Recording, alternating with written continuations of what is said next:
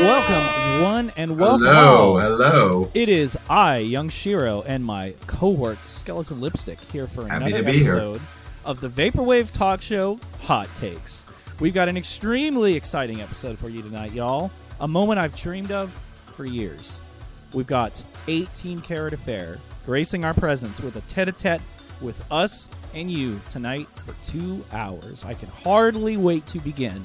But just some housekeeping. If you're new to Hot Takes, we welcome you. We thank you for coming. If you are, a questioning type of person, or an arguing or a debating type of person, great. You've come to the right place.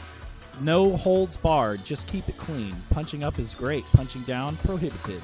For longtime fans, thank you again. I see some OG homies in here. Lux Elite, Saturn Fu, Fighting Islands, Syllabus, Pacific Plaza, Vapor Space. Hello, guys. Thank you for being here.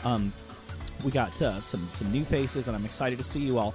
Keep us on our best behavior. Keep me in the know about my levels, about Chris's levels. Yeah, let me know how I sound. Make sure I'm sounding okay. I think Chris sounds echoey. 18 Space. Carat Affair disagrees. Yep. So once the good doctor starts talking, if he sounds echoey, let us know so we can fix that. Let us know if the music's too loud, etc. And then one last point of order.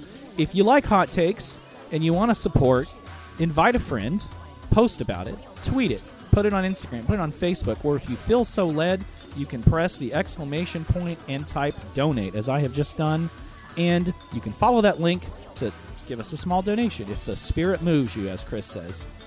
The spirit, I do say that all the time. To borrow your phraseology. It's totally optional, guys, but it's very much appreciated. I want to thank, I believe it was Luxury Noise for his generous donation last week. One other thing that I almost forgot. If you have an emoji, let her rip in the chat, and it'll fly across the screen.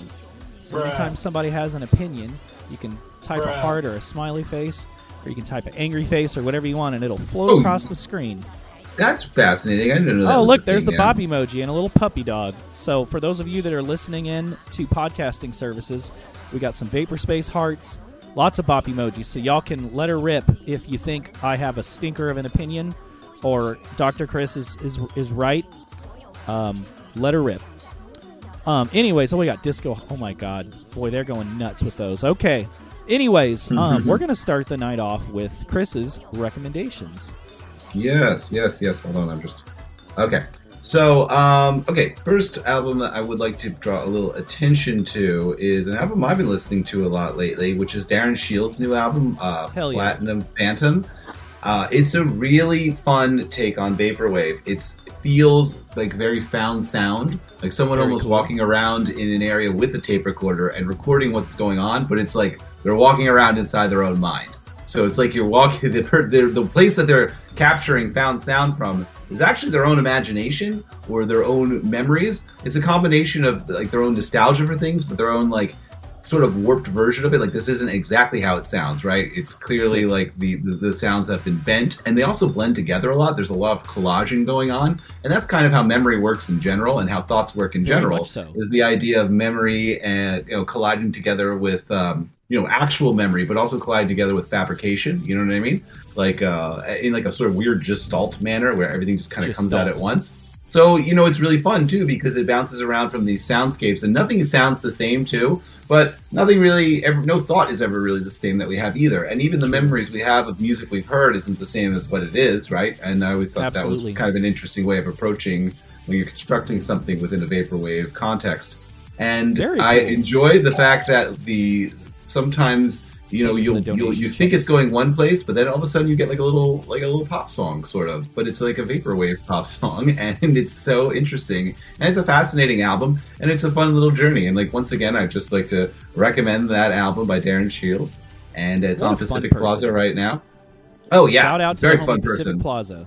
Yeah, I really appreciate Darren's approach to everything with this. I was supposed to help collaborate on one of those songs, but I got a little bit too short notice to do so. Yes. So, but next time I do want to. Just crank them out overnight, huh? I can, man. I've been in a bit of a funk lately anyway. I've been trying to get some things done. I got a bunch of stuff coming out that will be done soon, but it's been hard for me to get things done lately.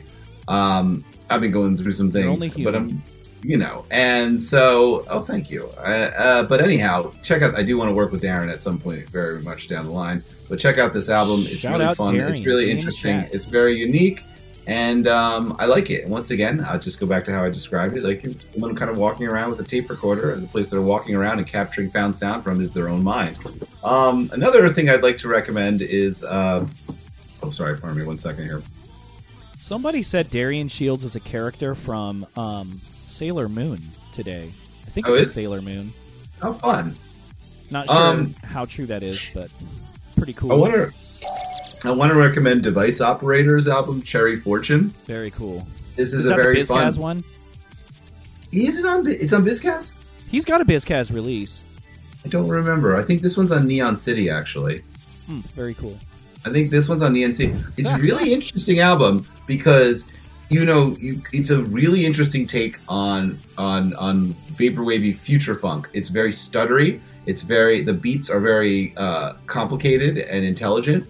It doesn't go anywhere where you think it's going to go, and then where it takes you is really fascinating and fun. And it's a very bouncy album, but it's original sounding. Like I don't really think I've heard too much that sounds exactly like it. There's these very the beat patterns and the beat grids are very stuttery, and they kind of you kind of have to like stick with it for a minute, and then all of a sudden when you stick with it, you find the groove that it's going on, and you're like, oh, very interesting, sir. I didn't expect that kind of groove. There's one song on it that I think it's called Mojito, and like I bump that one all the time because it's just so much fun. But it's really interesting too because like you look at it and it does seem like, okay, well this is clearly like the imagery is very future funk, and so you think you know what you're going to hear by looking at it, and you don't. It does take you in a lot of different directions. And so if you're looking for something that's within the future funk genre that maybe, I don't know, is trying to do something kind of a little bit daring, honestly, check it out. Because like it is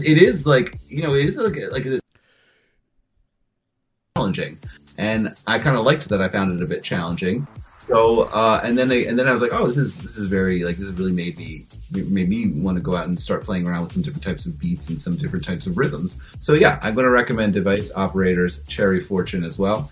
And just one other person I want to recommend is Home and Office, and not even a specific album by Home and Office, but I just started kind of really getting into them lately, and they sound basically like a Microsoft Excel background soundtrack, but just gone kind of crazy and like developed a life of its own and kind of developed a personality, as if like the instructional CD, it's really like talented songwriting, and like it's really interesting.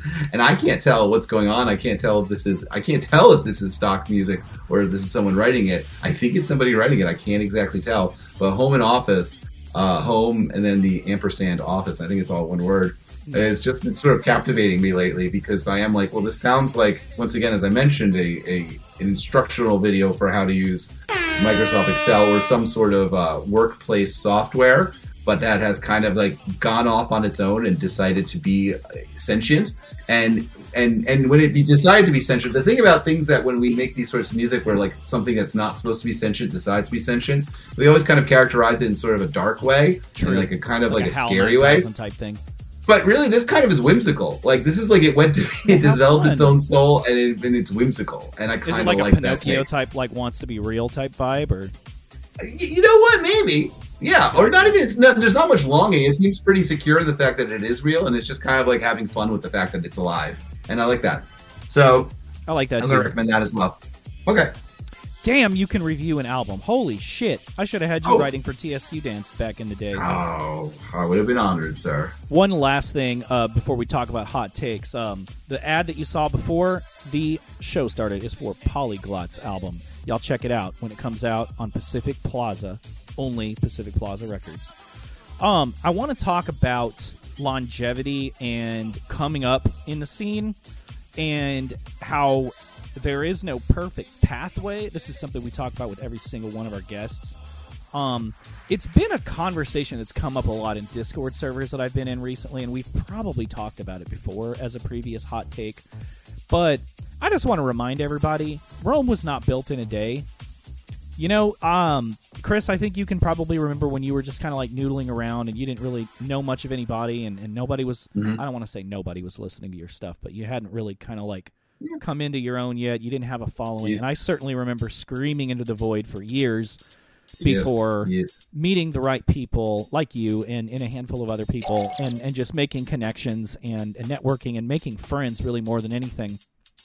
There's a lot of people, mostly people that are younger than us, which is, understandable that get really disappointed really quickly early on when they don't just come into a just huge, massive success with a physical album release on business casual, within the first year or so of producing music.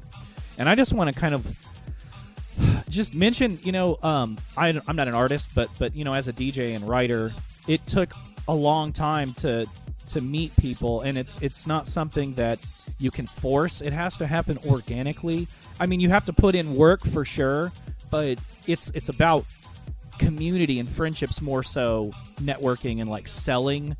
At least I feel like there is a time and a place for that as well, of course. But I just want to, put in an encouraging note and, of course, have you kind of dovetail off of this when I'm done. And just remind everybody, don't be discouraged. Keep doing your thing. Some of your early stuff you put out, or if you're like me and you're DJing, some of your early mixes you're probably not going to like later on anyways. You might want to keep them back as like a Patreon fans-only type thing. I agree with Syllabus. Isaac, you are an artist. Oh, thank you, Syllabus. And second, our dear friend Syllabus. Yeah, a dear friend of the show, who of course we shouted out during the intro. But one of my favorite people in general. Yeah, honestly. I'm so glad. Really, just everything they say is just wonderful. So if you're new to the scene, such good insight. Or if you're not that new, maybe you've been at it for a few years and you're still not getting a whole lot of bites. You're not making a lot of money. People, have not discovered you yet. Maybe show your work to other people based on how you feel like it would integrate into their already existing interests and palette. Like, for instance, let's say you make a shoegaze album or a shoegaze-esque album. Show it to your friends that are into that, right? Don't just plug your album and dip in Facebook DMs or on Discord servers. Get to know people, make friends. I mean, Chris is way better at networking than I am, so I can't wait to see what your retort is. But make some friends and recommend your things to people based on their interests. And it'll happen. Do it for you. Don't do it for the fame or the clout, or definitely not for the vapor money, as a DJ Sugar C would say. Anyways, what do you say? What do you think? I agree with everything you just said. I actually want to give another dimension to what you just said. So here's the thing. Eventually you do kind of end up meeting people and networking and making a lot of friends. And, well, that's DJ Sugar C is here. He said hello to that. Hell yeah. Yeah, check out that album. Anyway, my thing actually is that, eventually you kind of do get there, and you do make friends, and you do feel like you're part of a community, and you do get a little bit of a following, and you do network, and, honestly, the tough part that happens after that is, you get tired, or life gets you a little bit, or you get down, and then, you kind of, sometimes you're like, well, now you did it. Now you did build a little bit of a following. Now you did make a bunch of friends, and now you're like, well, now I'm, tired, and, if I don't keep this up every day, am I going to lose all the ground I've made? And trust me, I've gone through that sort that's of a scary feeling. Thought, too. I go through that sort of feelings all the time, for the last, I don't know how long, the last, fucking, 12 years that I've been doing this in this world. Right. And, where you go through these phases where you're like, I'm going through one right now where I don't have the amount of output that I have, or I don't have the amount of presence I occasionally have had in, the little vapor sphere. Because, I've been I've been going through some life stuff. You know what I mean? Yeah. Still going through some life stuff. Still figuring out some things right now. And, you really can't put in the effort that you did. And, I think, I remember, Mesha talked about this before. And I've talked about this with him before, too. About how, it's well, sometimes you have a lot of energy to do all this stuff. And, you really do make a lot of progress. And then sometimes you're like, I'm just life. You know what I mean? And, I think the thing is to learn to not beat yourself up about that as well, and to not think if I'm not producing something or talking to every single person every day, then I am going to be forgotten, or I'm going to lose ground. Or people are going to think that I don't have the kind of influence I used to have. You can't get caught up in that kind of thinking either. You know what I mean?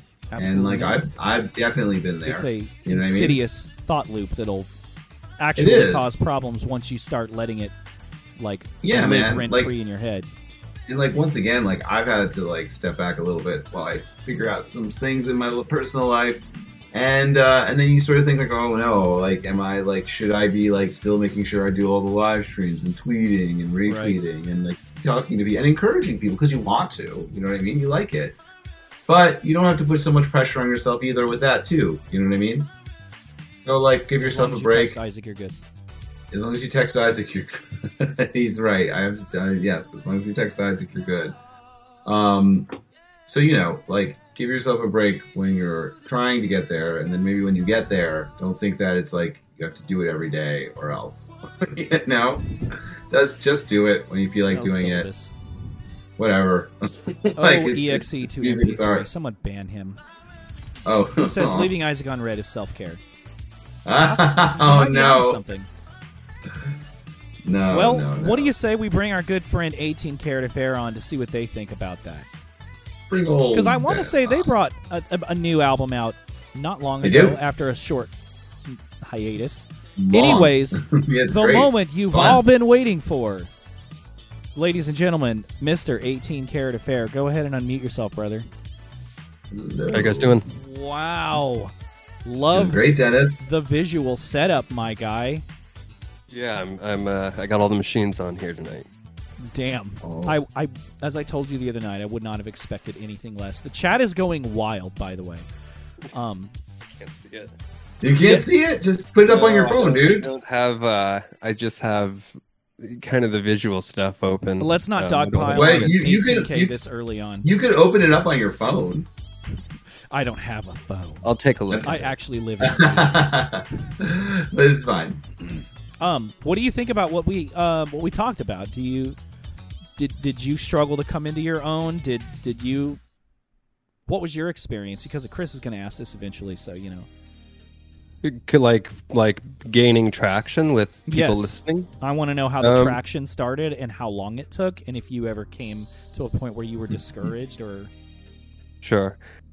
You know, not so much. I think music. To me, music's a kind of a personal expression, you know? Very much so. It's a kind of a long game. I like to think of it as like seeds you're planting. So with every album, especially at the beginning, you know, I feel like there was less people listening.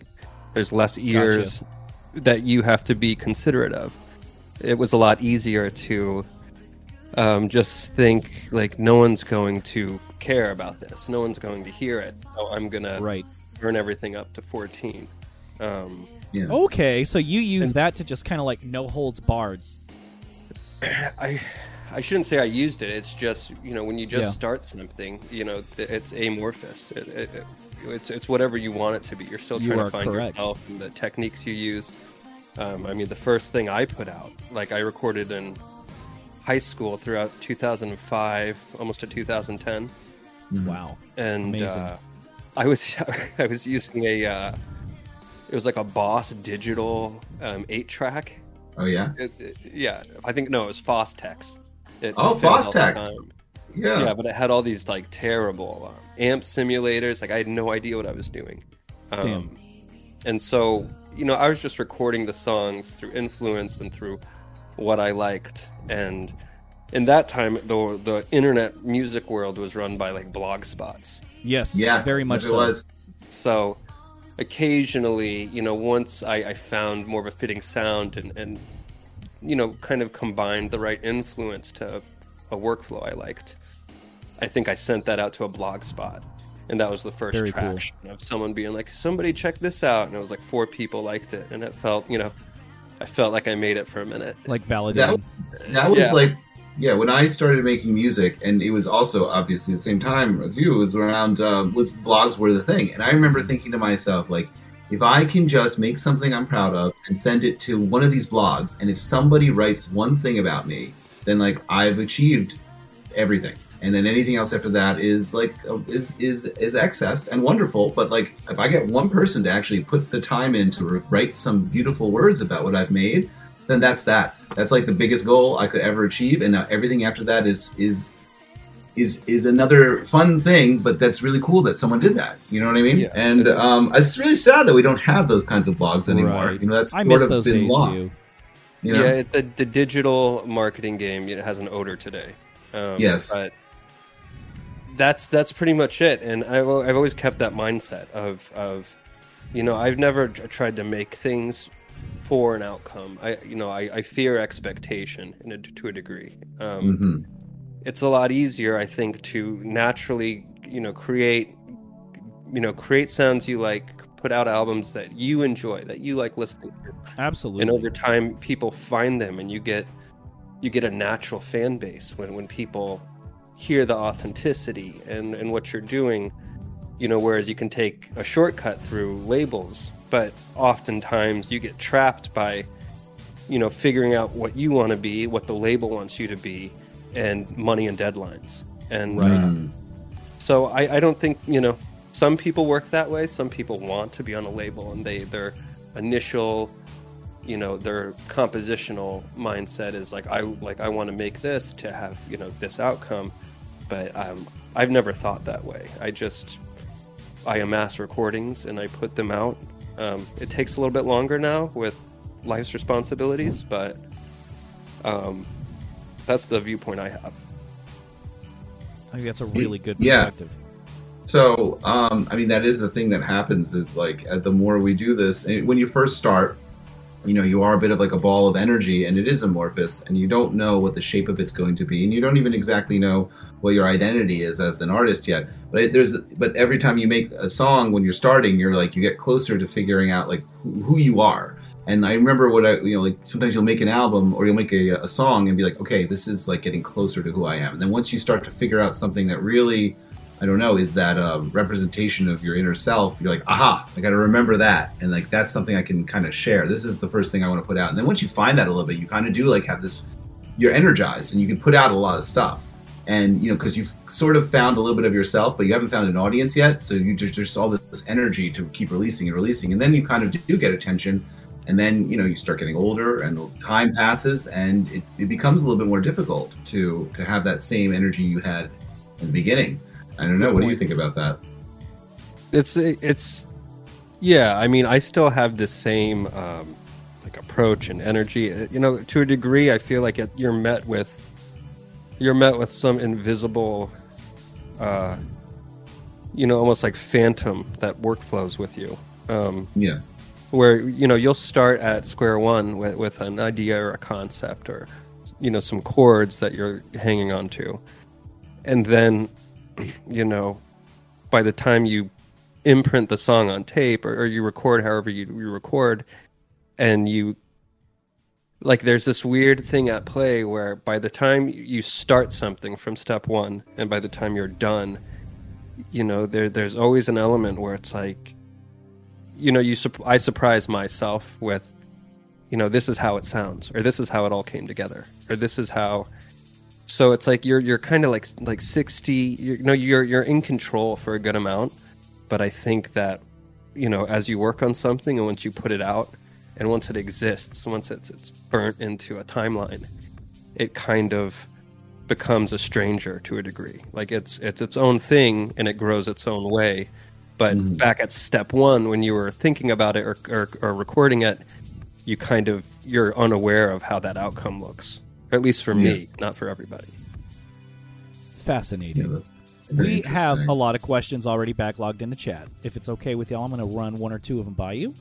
All right. Fighting Island says, really good question. I find an undercurrent or theme in your music and the samples you use, as well as your on-stage presentation, alludes to a deviant persona / serial killer.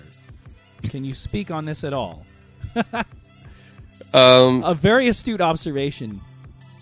It's more like I take a lot of influence throughout music over time. I keep a lot of my ears in the past. Nice. I was really I went through a stage where the band Suicide of Alan Vega and Martin Rev. I had, when I found myself musically, it was very much in the post-punk, the antagonist, the performative aspect of it. And so, what you get at with the live, persona is my Aldi's impression of, of that suicide energy or being very straight-faced. being very straight faced when you perform your songs. Right. You know, Very cold. kind of controlling the dynamic of how you're presenting things. And then the music itself, you know, I've always found influence in kind of hazy, obscure, you know, like the Colts, the Heaven's Gate, you know, the Jonestown, the, you know, the Oklahoma bombing. I know it sounds heavy, but there's just this mystery. There's this hazy mystery. And I've kind of just always had that in the back of mind, or when recording things, you know, I always tried to approach it like a, you know, like a melodramatic, you know, made for TV 1989 sound. You have a very Lynchian type you of mean- sound you mean- and presence, in my opinion. Yeah. So Like- I mean, those two things together, and Yeah. the evolution of it, you know, and the themes, like you know, I think the fourth album was Televised Tragedies. Yeah. So again, there's that invisible nature where, like, it's like I'm just recording, I'm creating sounds, but there's some psychic energy. And it's a little unsettling. yeah. Very I mean, romantic, but very unsettling. That's true, and that's the interesting thing about exploring those worlds that are so strange and slight and dangerous, is that they are these bizarre deviations from the normal reality. You know what I mean? And they surreal. do possess a very strange energy to them, particularly if it's a cult-like leadership. And they might could because actually you have this like alternate reality that's very dark, and it's right there, and it's here. You know what I mean? It's underneath the currents of normalcy that exist in reality, but. Yeah. You know what I mean? So, like, you know, drawing from that is an interesting realm to explore, and also like kind of like the sort of stuff that I actually like the best in vaporwave, in the vaporwave world, is when people do like use these sound collages and these songwriting techniques to sort of see that that invisible world where there is a little bit of danger and a little bit of unsettling, you know, qualities. Right. Because honestly, I do think it makes us confront some ideas that. This is not that there are different energies out there, different ways of viewing the world, and it can be very dangerous out there and very interesting and kind of, I don't know, just push us into different mindsets, and those things are worth confronting. You know what I mean? I think they build something in us. You know what I mean? Yeah, it's just a different, like, memory palace. It's a Memory palace. you know, it's a it's hard to explain.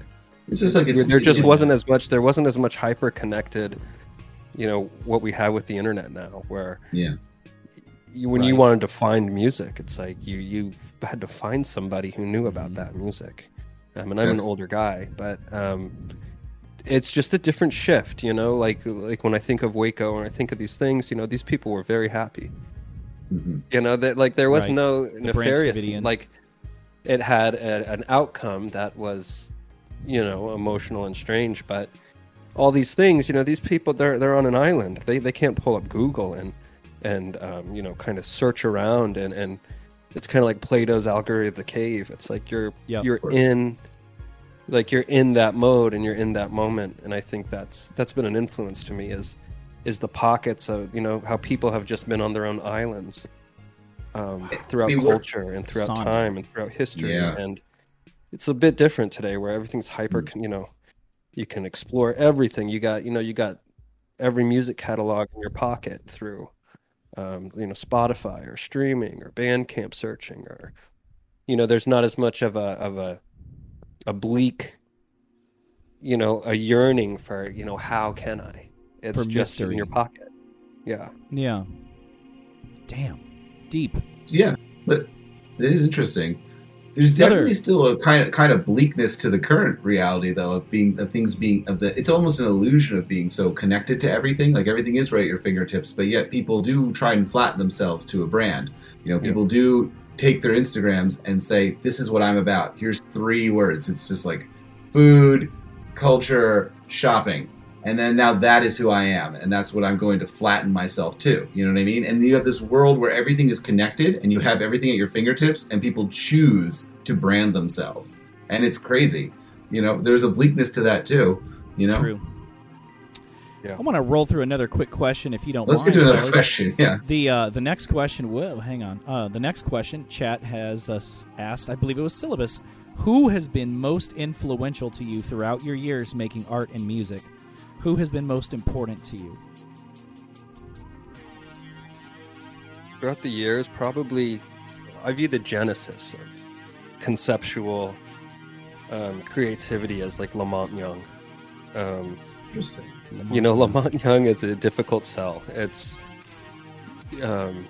without kind of digging into him and understanding, his influence and his calculations and his theories behind things.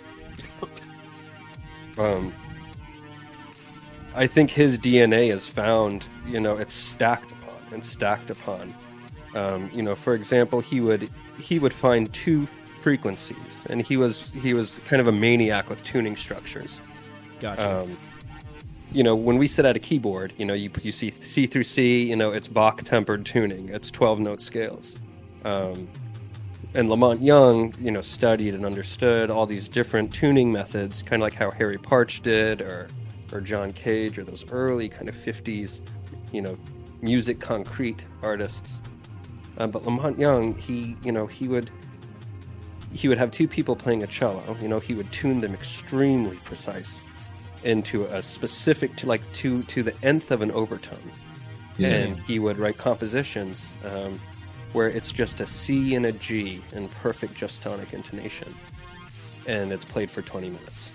And that sounds, when you put that, like if you're driving with someone in a car and you're like, check this out, they're probably going to hate it. But yeah, you're going to play like the well-tuned. When you go, well, why did he do that? And then when you look in the linear notes and you see, you'd see he'd write these 8-page manifestos on why these two notes are played this way.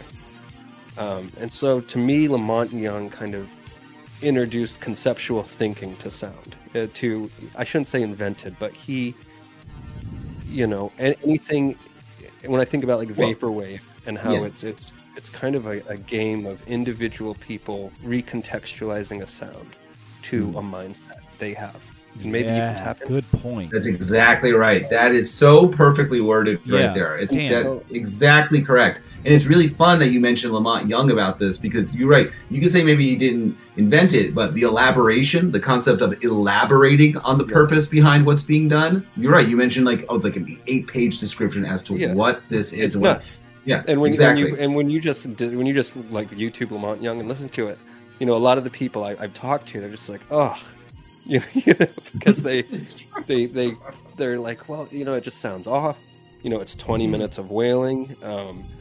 But he had very conceptual ideas, and the reason why I say Lamont Young is his DNA. He worked with all these people in San Francisco. So he, like the San Francisco Tape Society, he would play with he would play with Terry Riley a lot. They both invented. This was before we had delay systems. This was before you had delay pedals, delay anything. Oh, wow. And so their idea was, more so Terry Riley and an engineer he worked with had the idea of, hey, if we take a tape machine and we cut a loop into it can be a minute, it can be 40 seconds, it can be 9 seconds. You cut a loop and you take two tape machines and you mix it so the first one records and then the second one plays back, and it kind of loops. And so it gives you a very unique delay system that he called time lag accumulation. Time lag accumulation. And I've used that in all my albums. Where it's a psychic energy. You sit down and you play a note, and that note comes back 8 seconds later. And so everything is based on a loop system, on a tape loop system. That sounds lovely. And so for my music, those two guys, kind of that early tapes, San Francisco Society has always been in the fingerprints of stuff. Some people are like, well, why is your song 28 seconds? And it's due to that because of a length of tape. It's just a circular piece of music that you can endlessly overdub, and every time you add a note, a vocal, anytime you add a sound, the tape slowly decays into a ghost of what it was. And so all the albums are recorded in that process, and I just take snippets of them and kind of structure the albums, so to speak.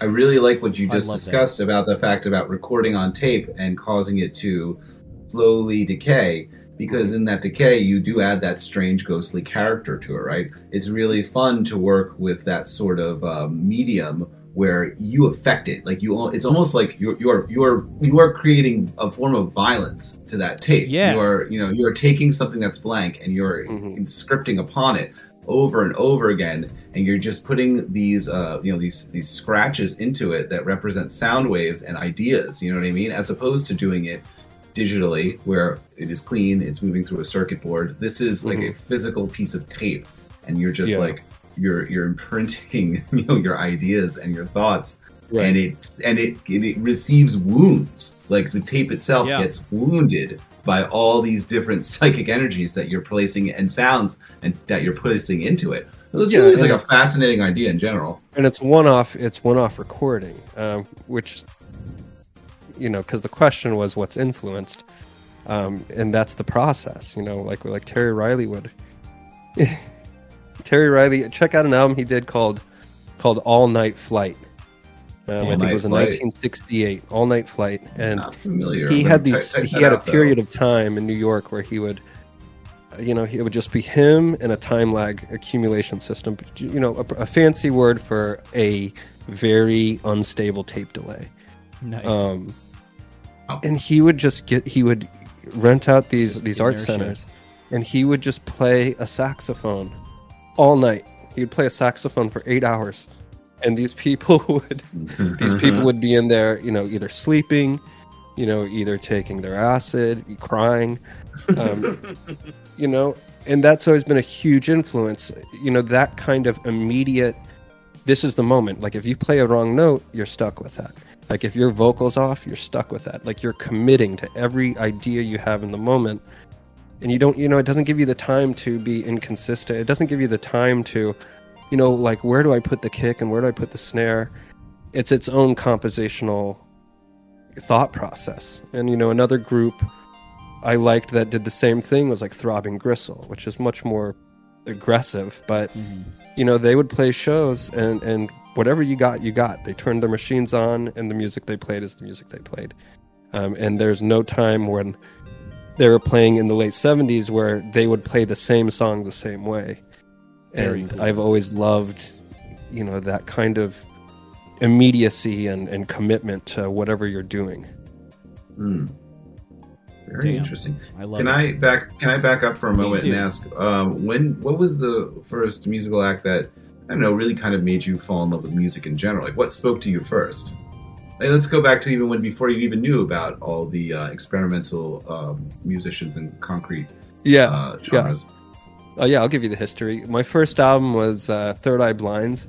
Oh yeah, nice. Semi-Charmed Life, and I remember that was my first album. It's a pretty good album. There's a lot going on in that album. I was like, this is mine. Yeah. Wow. I think I had Jagged Little Pill. I had, I was a product of the environment, whatever was on the radio. Yes. And so it wasn't until I got, I had a hit clip, like I was recording Bone Thug songs on an Iowa boombox. I had a new metal stage. I had 2 Insane Clown Posse albums, and I would listen to these things, and when you're, maybe if you're young, maybe now, but like you play a song and you hear the part you like, and so you rewind it so you can rehear that part again. Yes, absolutely, for sure. So it wasn't until I, kind of approaching high school and searching for music, and then I kind of found The Cure. I found post-punk music, found Joy Division, found Bauhaus, Beautiful. Found these very, they made you think. They had icy cold sounds, and all those like Joy Division in Manchester, like you had Martin Hannett, who I think is really important. He kind of shaped that sound and gave you those ghostly echoes, and changed the snare, pitched the snares in that way. Yeah, it's amazing. Like when he did amazing work in the studio. Like he made that that sound. Like when you hear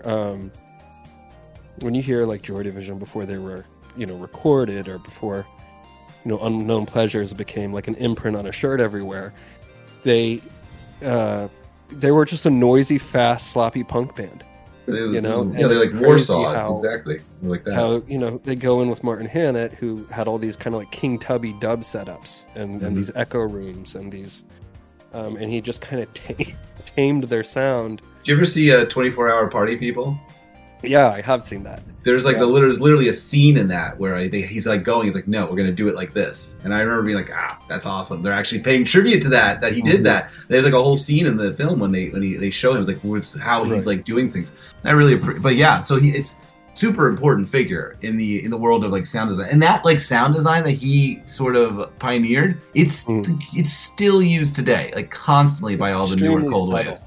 And that's what I like about it. He would use these almost boutique machines by today's standards, and he would just set like a very subtle delay, like a very subtle reverb somewhere, or he would take the bass guitar and put the frequency in the mid range, and then take the guitar and put the frequency all the way in the treble, and so you just have all this space you're working with.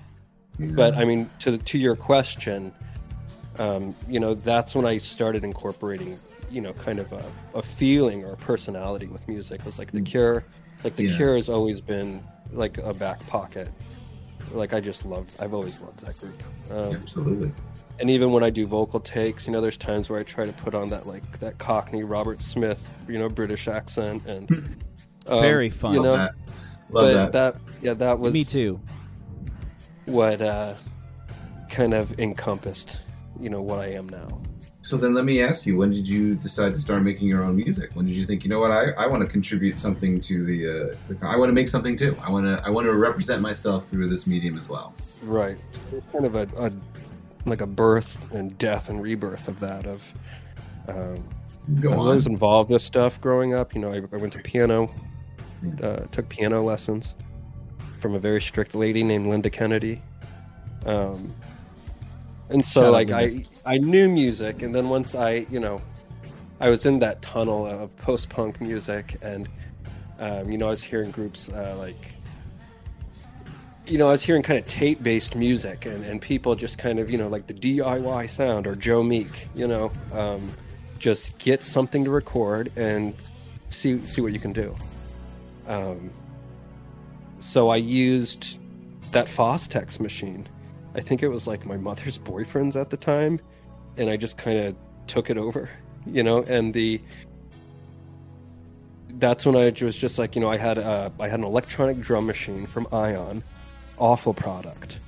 I had a Microkorg, I had very standard, like you walk Microkorg is what you get. The green one? Start, right? With the vocoder?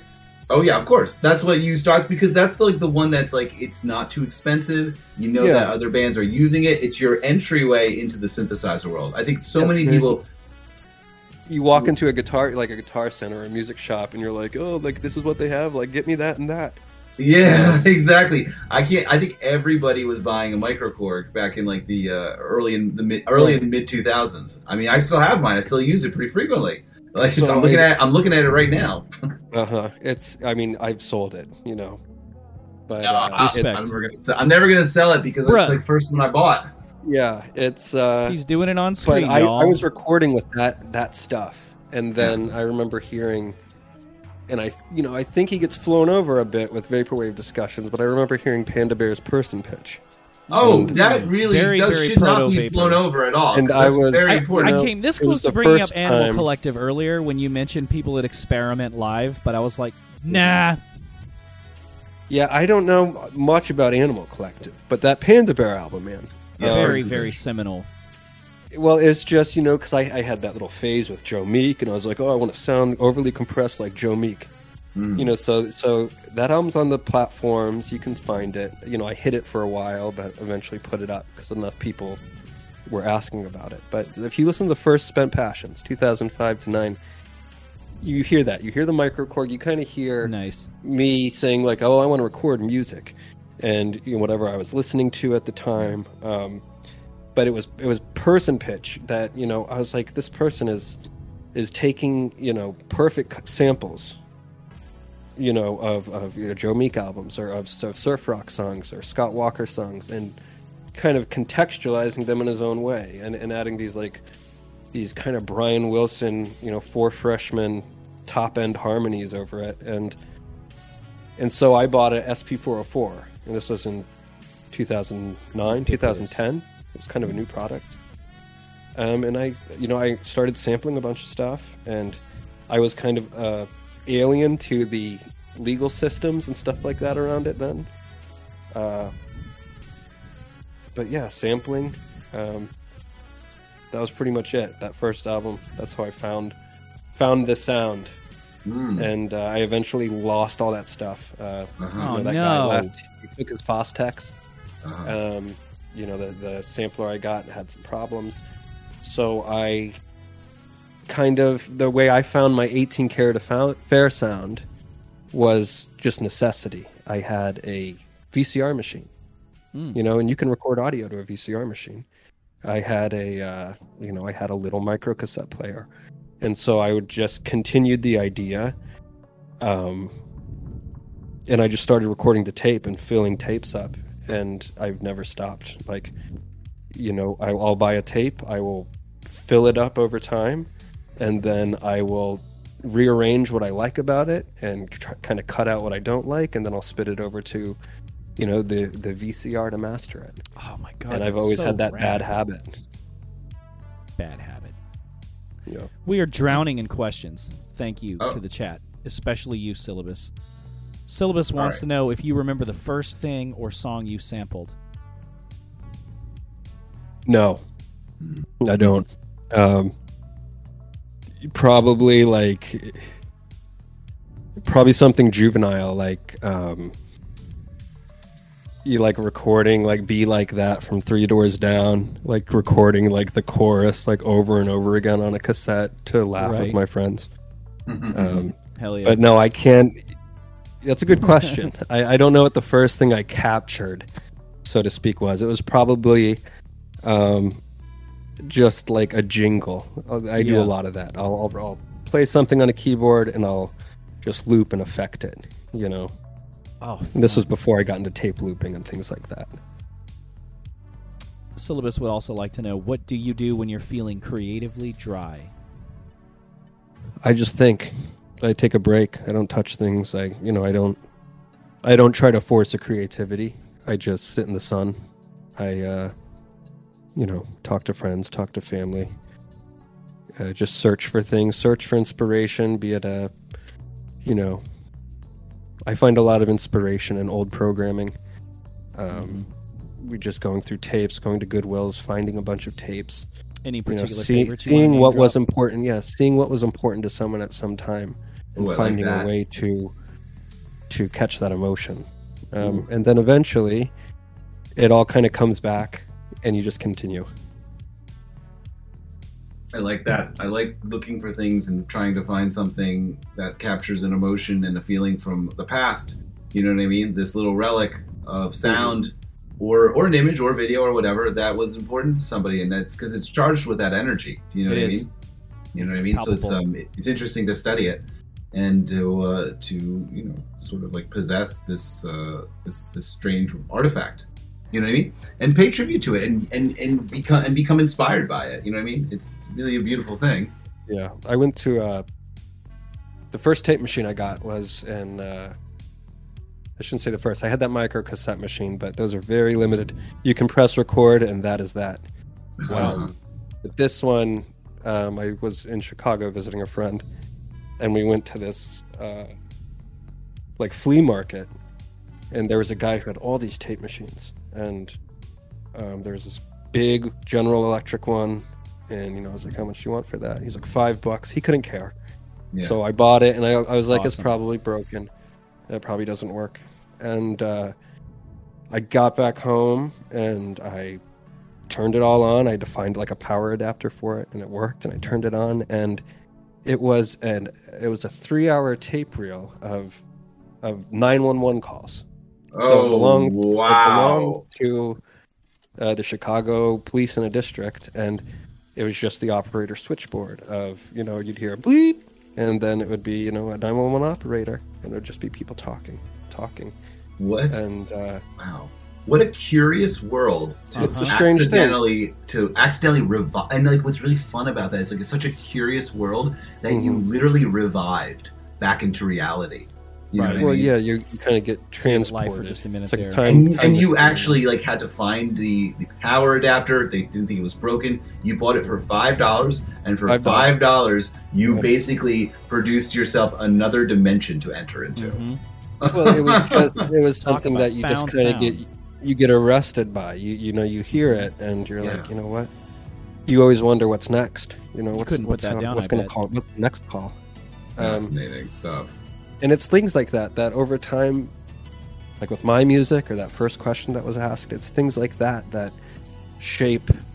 You know, it's those happy accidents and discoveries you have that kind of shape how you're thinking, how you're feeling. You know, how emotions you want to transcribe, or Yeah. you know, there's been certain songs where I've incorporated that tape. I've sampled it. I've included it into a composition, normally very subtly. Wow. But that, you know, and then that's kind of what sprung kind of a mad, you know, I was like, I want to find more tape machines, like any tape thing I can find. I want to get it. And so I just started using tapes kind of exclusively. I just would get tape machines. I would read about people that use tapes. I'd figure out ways to loop it. That's how I found Terry Riley and Lamont Young.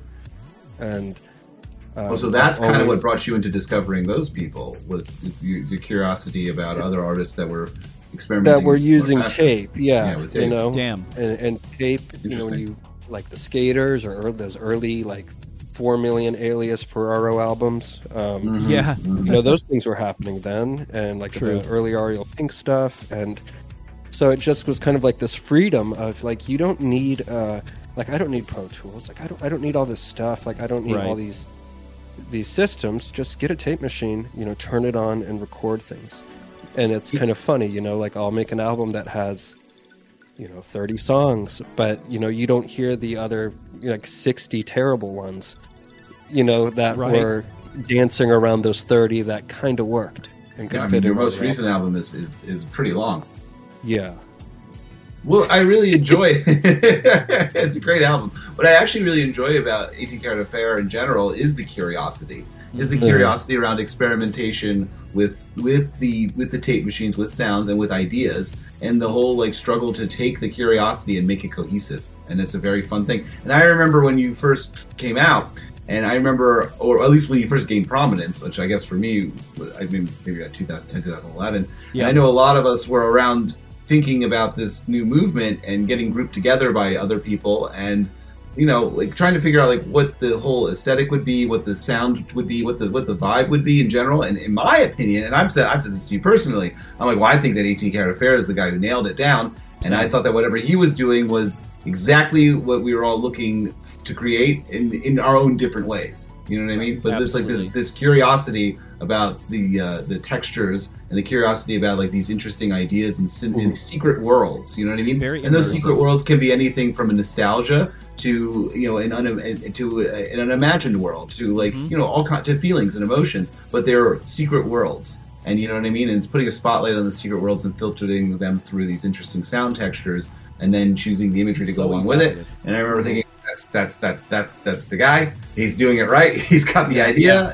And I'm like, he invented Absolutely. this, and he invented this whole thing, and or at least gave it a scene, because you I know think what I mean? it was Yeah. it was just a parallel mindset, I think, of a handful of people who were kind of coming together on similar conceptual ideas. When I think of vaporwave, like when I think of an origin, so to speak, Yeah, go for it. I'd like to hear your like Yeah, take, same. sir. there's an artist named John Oswald who who would just decimate. You know, like the term plunderphonics came from him. He would just, you know, no holds barred, just grab whatever, you know, he would grab whatever top 40 hits there were, and he would just dice them Just into destroy 'em, thousands of digital samples Mm. and put them together, and into an impossible to recreate. Interesting. Just check his albums out. Just, you know, YouTube John Oswald. I mean, the guy was just doing stuff, you know, long before, you know, the echo jams and the you know, the kind of hypnotic new age looping that's become. But I think what I did to wear that mask of early vaporwave was I came across these tapes, these early fashion tapes. You know, in the late 80s, there was companies like IB Diffusion, Members Only, Willowware, and the way they would sell their products is they would make these VHS tapes. And they would just, everyone looked good, everyone had good makeup on, like their outfits were amazing. And they would be these 20-minute videos of just people looking good with good commissioned music, nothing you'd hear on the radio. It was just it was an instant aesthetic. Like composed just for that tape. It was an instant aesthetic. It was like, oh, wow. Like, you know, when you think about the 80s and you think about fashion and you think about the makeup and the music and the exuberance of it, like these things condensed it all into 20 minutes. And these companies would make one for fall. They'd make one for spring, summer. And so I got my hand on one. Literally instant aesthetic. You're right. Yeah, I got my hand on one. Right. It was IB Diffusion. And using my little tape machine, you know, I took influence from that fashion tape and the music that was on it. And I was like, I'm going to make something like this. You know, so Perfection. The first album, the first thing that kind of went into the 18 Karat Affair sound was an EP called North Cruise Boulevard, which was just kind of, again, it was finding a concept in like a Miami. It was like a still frame I had in a video of like Miami Gotcha. that was being filmed. And it just had a look, like it had a feeling, like the neon lights. And so it was creating music almost as a soundtrack to that image. And when I got those fashion tapes, that's when I was like, okay. And so 6040 was pretty much that. And the first thing I put out was I copied those. I had an A to B VCR recorder. And really? I could only find 5 tapes. They didn't look pretty. They weren't, you know, purple with cool art. I just took 5 tapes I could, and I recorded the album on those. And so there's 5 tapes of 6040 VHS tapes that I gave to Love Garden Record Store in Lawrence, Kansas. Really? And they're out there somewhere. And I go to Discogs and I try to find them, and I can never find them. I can't, like, no matter how hard I try, nobody That's has a one. grail No one, right there. no one comes forward. But they're not purple. They're not. There's No, they a just lot of look purple like, in that they early look 18 like, Karat Affair catalog. like if you went into a Goodwill and you just saw a black nameless VHS tape, that could be it. Unreal. How? What? I went to Lawrence one time to see a Silver Mount Zion, and I missed out big Uh-huh. time. Yeah, Lawrence. It's time to go back. It was just my environment at the time, but that, you know, the record store they had there was kind of the, like, you went to that one out of anyone in Kansas City because it's got the most options. And they were willing to sell it. They were like, oh yeah, we'll sell it. You know, we'll buy these off you for. I think they gave me like $20 for them because there was only 5, and they didn't think they'd sell them. And again, it's just a pure mystery. There's 5 of them out there. It's like Wonka's golden ticket. That's so fucking cool. You but heard it on Hot Takes. I transferred the songs, and that's what 6040 is. So 6040, the album, the imagery of it is from that IB Diffusion fashion catalog. You know, and the songs were all recorded to kind of fit that mood, to fit that theme. And so I think when I was doing that, you had other artists that were doing similar things of taking concepts and trying to soundtrack an image, trying to soundtrack a mindset. Yeah. Perfect. So I see what you mean with that, Chris. You know, Yeah. and I kind of kept that theme. I did Gorgeous Fantasy. You know, I just loved that aesthetic of, you know, we have to sell our oversized jackets. You know, let's make the most like quick, fast paced, kind of beautiful fashion catalog videos we could. Yeah. And I just This is took an a influence for a while. Yeah. It's like this is a lifestyle. Yeah, Right. actually, An it's a aesthetic. lifestyle. Yeah, it's funny. There was a guy Very named much so. There was a guy named Mr. Nonsense who was one of the early Shout out blogs. Mr. You Nonsense. probably remember him, maybe. Yeah, Matteo Capieri, who was who did Mr. Nonsense, which is I thought was like a very important blog / like Facebook group, because he ran that Chillwave Lo-Fi Hypnagogic Pop Facebook group, and you'd always repost videos from all of those early people. And I remember him getting interviewed one time and him saying like, this is a new genre. There's a new like thing happening, and he's like, it takes a lot of like influence from other things prior to it, but it is its own thing. And he said, I don't know what to call it yet. He's like, it is a lifestyle type of music, though. And like I remember, I just don't think he probably meant to use the word aesthetic, but it just didn't know it had said that yet, really. Yeah. Yeah, very arresting. Matteo Cafieri, if Mr. Nonsense would love. Didn't he go by Post Chillwave Surfer, or am I misremembering? Who? What? Didn't he go by Post Chillwave Surfer, or I'm misremembering? I don't remember. I do remember he ran that Facebook group, and I do remember he was Mr. Nonsense. I do remember putting out like the Symposium Volume 1, iconic thing, which was great. Chillwave. Yeah. But it was like we didn't know what it was. The reason I feel like the group was called Chillwave, Glowfi, Hypnagogic Pop was like, well, we didn't have the new word yet. So just put all three of those together. We talked about and, that like, the other night. Whatever it is supposed to be something different, but it's just put all three of these things together, and like eventually we'll figure out the real word for all of it. But anyway, you know what? I want to get to one thing. We've been talking a lot about tape machines. Now, I think that's one thing interesting is that you're recording all this stuff directly into tape. You don't use Ableton. You're not using these. You're not using those early albums where it wasn't so strict with tape as the recent ones have been. Really? Yeah, like again, I was kind of transitioning from, of course, like loving person pitch, so 60/40. A lot of that is recorded. I used a Juno, rest in peace. I used a Juno 6 for a lot of that stuff. Oh. I had a beat up Lindrum 2 LM2, another thing that's a rest in peace instrument. It was just so weird because at one point that like nobody wanted that stuff. Nobody wanted it. Nobody wanted a Lindrum. You could go online and you could get them for $95.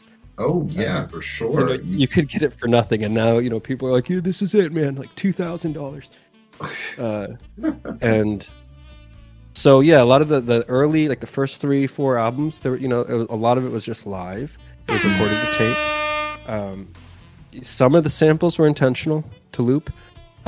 Most of them, and how it's been throughout a lot of albums, is, again, I will just fill up tapes. I'll fill up tapes, and then I will go through them. I'll find what works. I might speed something up or slow it down. Of course. With like a pitch knob on a Tascam. So it's weird, like how there's things that I can't tell now. Like people will reach out and they'll be like, "What's the sample in this song?" And I can't tell them because it's like I was just filling sounds up on a tape, and I don't know what was playing. I don't know when that was recorded. I don't know if it's a remnant of a song that was overlapped or overdubbed. Mm-hmm. But if it catches my ear, I'll incorporate it into an album. That's so the best way 60/40, Gorgeous Fantasy. Yeah. Those initial like all purple fashion covered albums were kind of a blend of live stuff, some sampling, but yeah, all of it was going to a Yamaha MTX 4-track. Thank you for the donation, Dr. I Cornwall. do like the fact, I like your approach to the point of you're filling up the tape and you're not being as cognizant aware of the tools that you're using to do it. And I think that does sort of connect you into the process a little bit more ironically by being disconnected to the process. You know what I mean? You're just filling it up, you're playing what feels, and then you can't even remember exactly what you did after it's all done. And so it's an interesting way to go back and look at it too. It's a bad habit. It's a bad habit. Yeah. I mean, people will be like, "Oh, how do you get that sound? Like, what are you using?" And I have to tell them like I'm doing what you shouldn't be doing. Like I'm right. I'm like the amount of songs that I've like I've just felt really good, while it was recording, and then there's a power connection, there's a power drop in the cable, so you hear a 60 cycle hum, or like the amount of great songs that have been destroyed by reckless recording. It's sad, and maybe one of these days I'll put them together and put it out as a hits and misses, but hits and misses for your Patreon. I like that. We got a question that kind of works with that was from way back earlier in the chat. Somebody wants to know if your workflow has changed over the years. It's a good question. So, how has it changed? More things get it's become more refined. I've found the tape machines I like to work with. I've found, I still use tapes. I still use VCRs. I still use the same process, but I know what I'm doing. Like, I've worked in that bad habit so long that I know how to fine tune it a bit. Gotcha. And I've tried using Ableton. I tried going a digital route, and there's, I just appreciate the immediacy of pressing record and playing something, or just seeing where it takes you. Whereas with Ableton, sure, you can do that, but you're kind of in a box. You have to click on something. You have to arm a track. You have to, you have to make sure when something clips, you have to say, well, why is it clipping? And you have to add a limiter, and you have to, and it's really ironic because I went to college in engineering and a jazz program in Kansas City. Wow. And so, my instructor and the head studio engineer at the time, he's no longer here, but he would always just be disappointed because I learned how to use like all these systems and record in the box and use Pro Tools and live track big bands and things like that. And he would just scratch his head when I was like, yeah, like now bounce that to the 4-track 2-inch cassette. And and they would always be like, why are you doing that? Like, digital is better, man. Chaz jokingly asked earlier what your favorite VST was. I used when my Juno went out, I used like an Uno. It was like Tau Uno. Gotcha. I don't know if people know what I'm talking about, but it's one of the hundreds of Juno 6 emulations. And it's pretty close. You can tell, like, the Juno 6 has a very magic square wave. Just the square wave and the chorus button. Sorry about that. I just lost my internet. It's all It's good. very We missed you. interesting. Like, when I think about... just connected to my phone. One Tricks Point Never's early Juno albums, like, he would use Yes. a lot of that, just like square and chorus. And it just Right. has it's just got a magic tone to it. It came I close. miss that You know, old VSTs are close, but you have to make up for it. You have to saturate it. You have to put it on something. You can't just, if you just record it, the It sounds too inconsistency is not perfect. there. Well, I think that's the difference. Like, people argue a lot about older instruments, or like the original 808 compared to the Behringer 808, and I think a lot of the times people just don't think that electronics age and they get dusty and their circuits bleed. Like, I used a Yamaha CS70, and it's so old that the circuitry is just busted. And it's got this very floaty, I think Boards of Canada use one. Yeah. And it's got this very woozy, it does what it wants. So, like, when you play a chord, like, there's so I much love that. noise in the electronics that it bleeds and bends and drops the audio. And I think That is working delicious. with instruments like that, like late 70s instruments that are on their way out with old electronics, kind of have an immediate magic sound to them. Yeah, that's interesting. That the Decay gives it a lot of character, and I like the idea of it does what it wants. You know what I mean? Yeah. And you're working You with leave it up to the entropy. the instrument. I want to say You know, soft the instrument is replica working ask. with. I'm sorry. Go ahead. Yeah. You guys, My you, man- guys Yeah. you guys are hearing Chris, right? Just making sure. Thumbs up in the chat Yeah, if you guys hear Chris. You hear me, Okay. Talkie? Yes, I hear you. Okay. Sorry, you dropped for a second. We're good now. Oh. Soft Replica had a question. If you didn't do music, what medium do you think you'd use to express your artistic vision? And do you make other probably- types of art? Probably video. Kind of what I'm using now. I've always just loved. I've always, watched those like old MTV videos or Sesame Street. Just these kind of hazy. Like, how do they get that? How do they Right. animate? How do they do things like that? So I'd probably learn a bit more with animation and try to figure out how I could use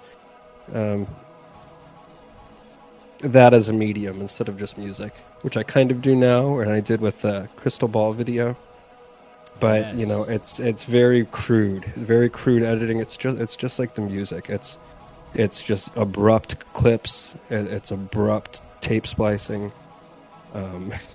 You know, that's gotcha. One thing I will say to people is Massacring. if you're confident, if you like what you're doing, you know, let people give you an opinion, but just smile with it.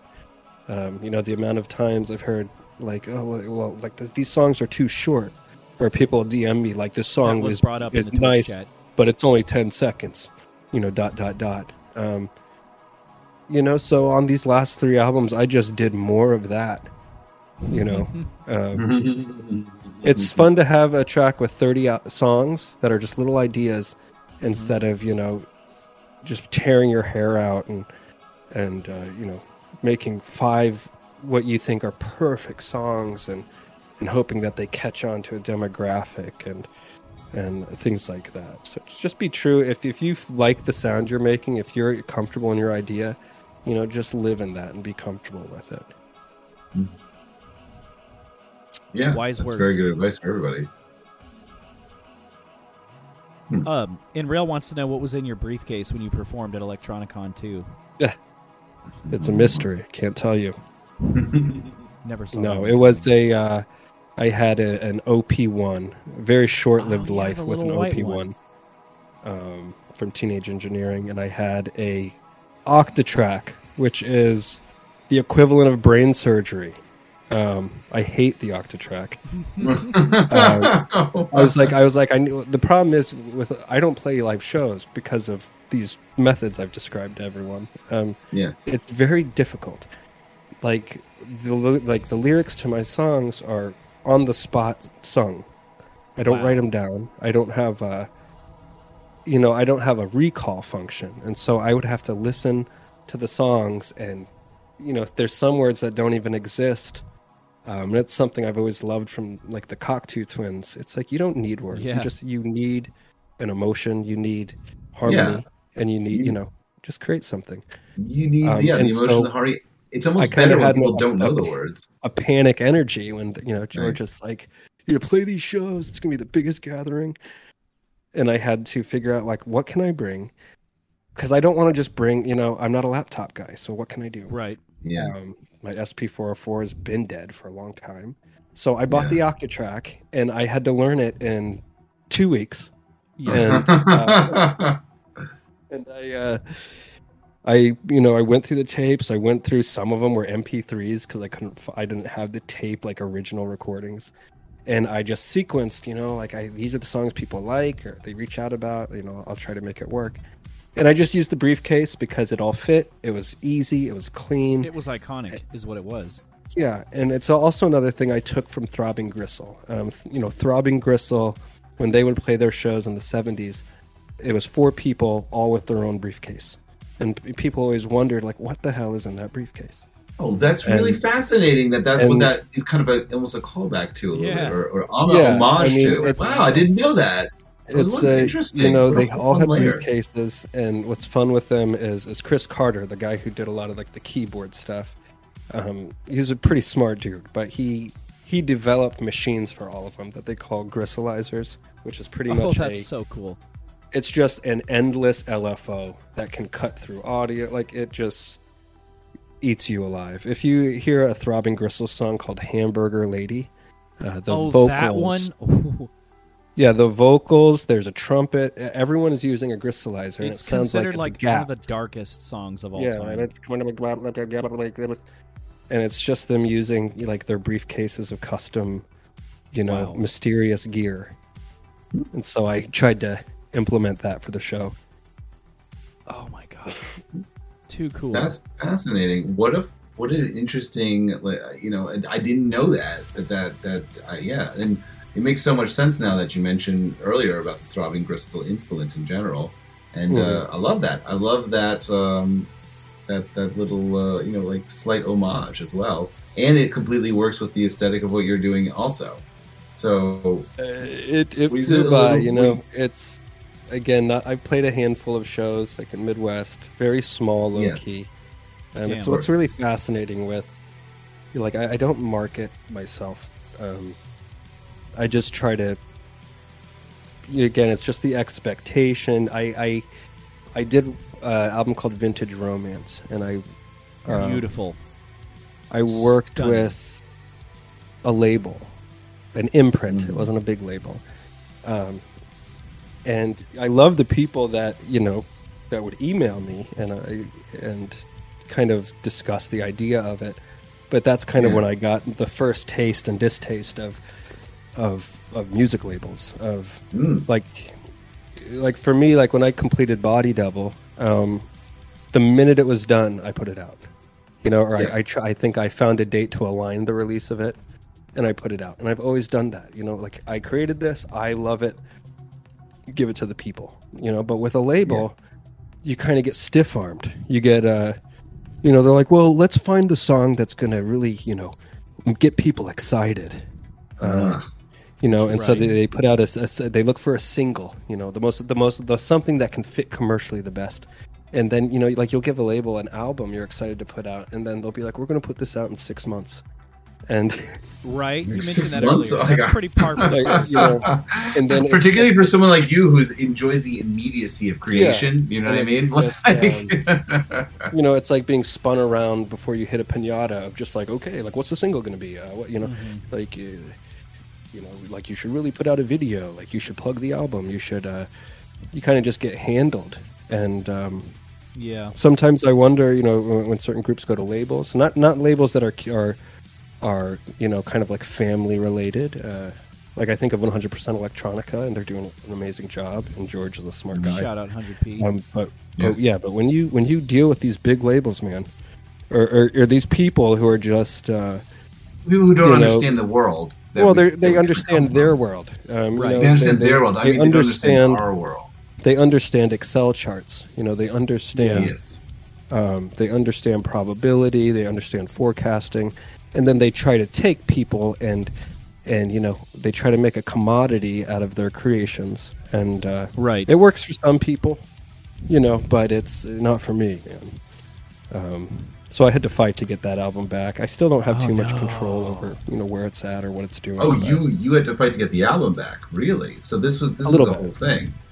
Yeah, it wasn't I'm noticing a reoccurring theme. It was me realizing, like, hey, like I didn't upload this. Like I have no power to pull it. Like it was on a platform, and I had to be like, could we do something about this? You have to ask permission to have a control over your creation.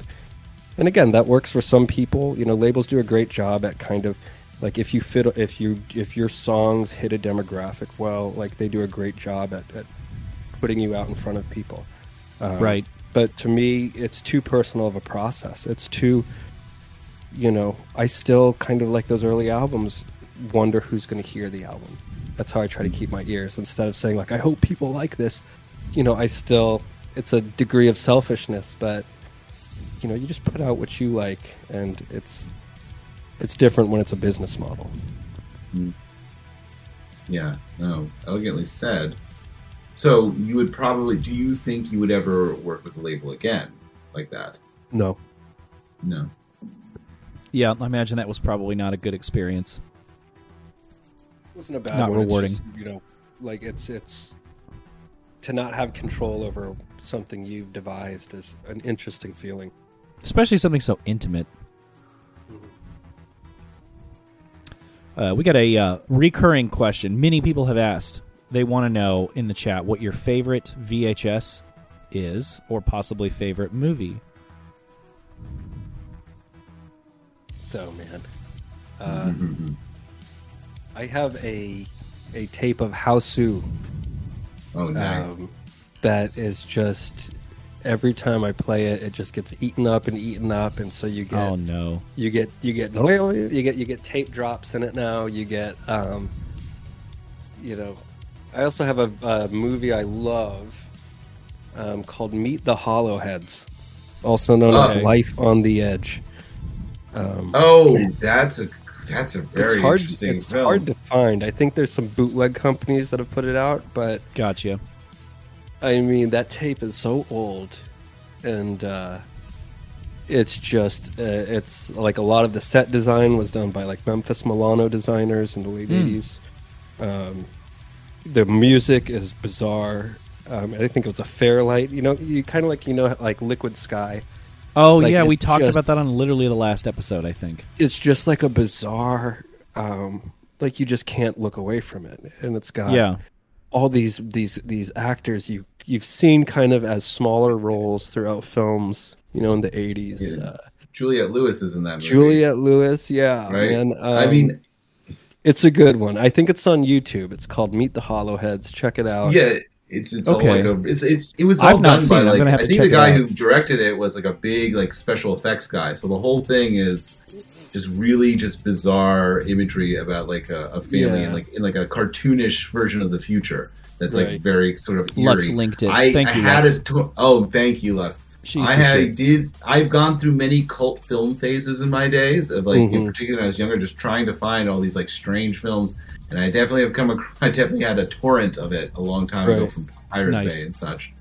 I mean, what I love about like Hausu or House, you know, as the guy who directed it was he did car commercials, like he did commercial work. Okay. And so he was very used to, you know, I have 25 seconds to get this idea across.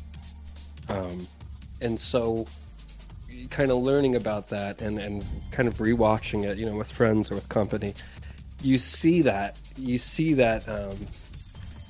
that element, which is also, you know, kind of like with Body Double or the very quick transitions of ideas.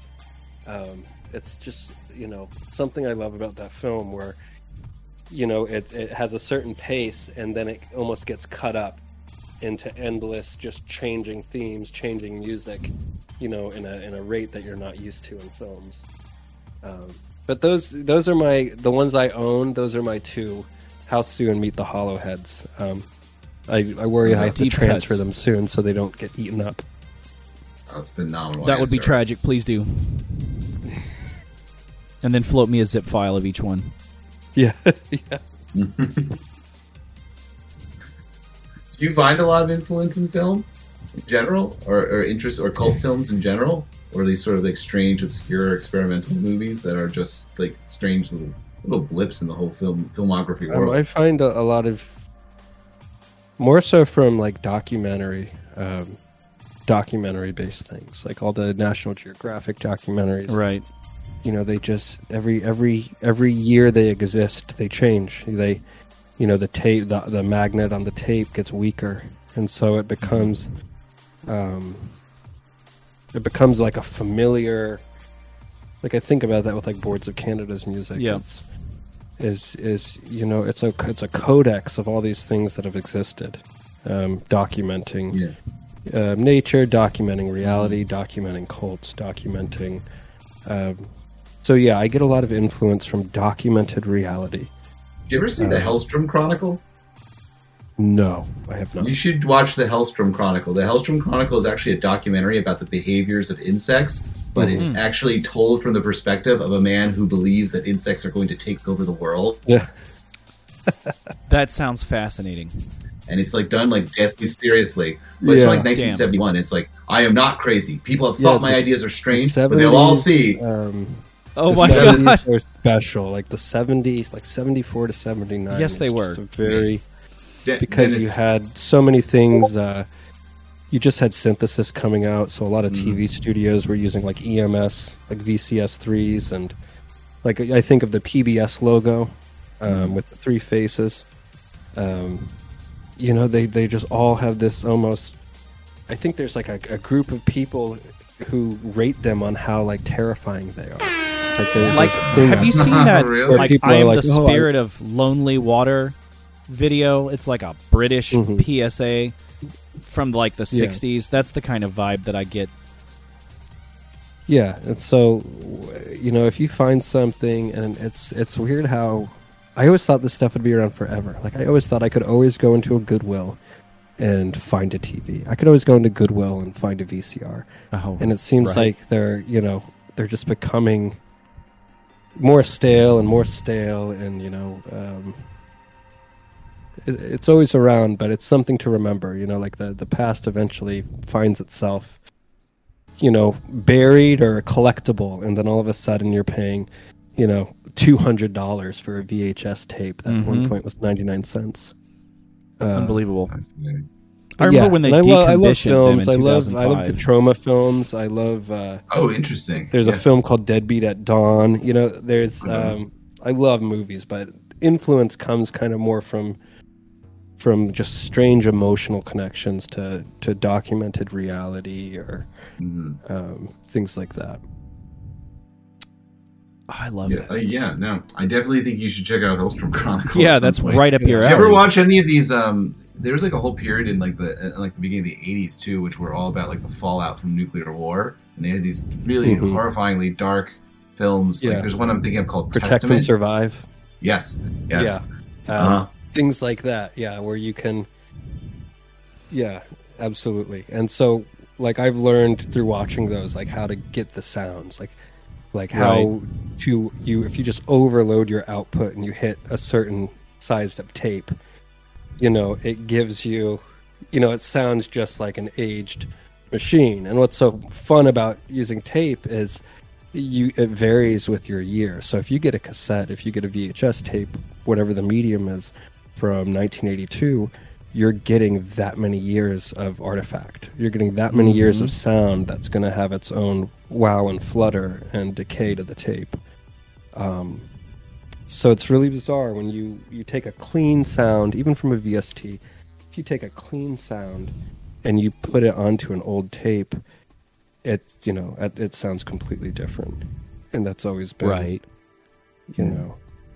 a big influence and technique in the music. Mm-hmm. This is why I always thought that Vaporwave made so much sense being released on cassette in the first place. Yeah, true. 18K, since you are interested in kind of outsider or just more, experimental art, do you feel like there is any such thing as objectively bad art? Interesting question. I think there's polarities. I think there's someone finds something very fascinating, whereas somebody doesn't have a polarization towards that. When I think of like big, dubstep based things, where the DJ mixing board might be plugged in, right? Some people love that. They live in that culture. They love it and they appreciate it. To me, I smile about it. Just because I'm so disconnected. I'm not on that side of the table. But to call it bad, it's just too subjective. Yeah. When I think of like the group The Shags and their album Philosophy of the World, it's always funny how people they're hungry to tell you, like, listen how bad this is. So there's almost a different perspective of this doesn't sound good, but there's a reason to revisit it. There's a reason people search for it. There's a reason. Absolutely. So I think it's just perspective, and I think if you're aware of that, you can kind of see the seesaw of it. But if not, you can. It's easy to say, like, oh, I hate this, I hate that, I can't stand it, or this is boring, or this album's awful. It just depends on the person. On the flip side, do you think there is any such thing as objectively good art? Yeah, and again, I think it's the same answer. It's just, how it connects with you as an individual person. I mean, the thing about all these art forms is whether you are someone who gravitates towards it or not, there's some kind of technique involved in them, and even if it's not what you connect to, there is actually always something to kind of learn from it if you want to. You don't have to, but you can look at dubstep and be like, I don't exactly know how they do this sound right here. It might be interesting to learn how to do it if you wanted to. You know what I mean? There are things there. And how they do it, but it's more so the phenomena. It's not understanding the gravitas of it, like why people are out there in their Ray-Bans with no shirt, throwing hands up. That's it's almost. But I will say, kind of in between on both of these things, I think that there's odors where people do things as a formula for something.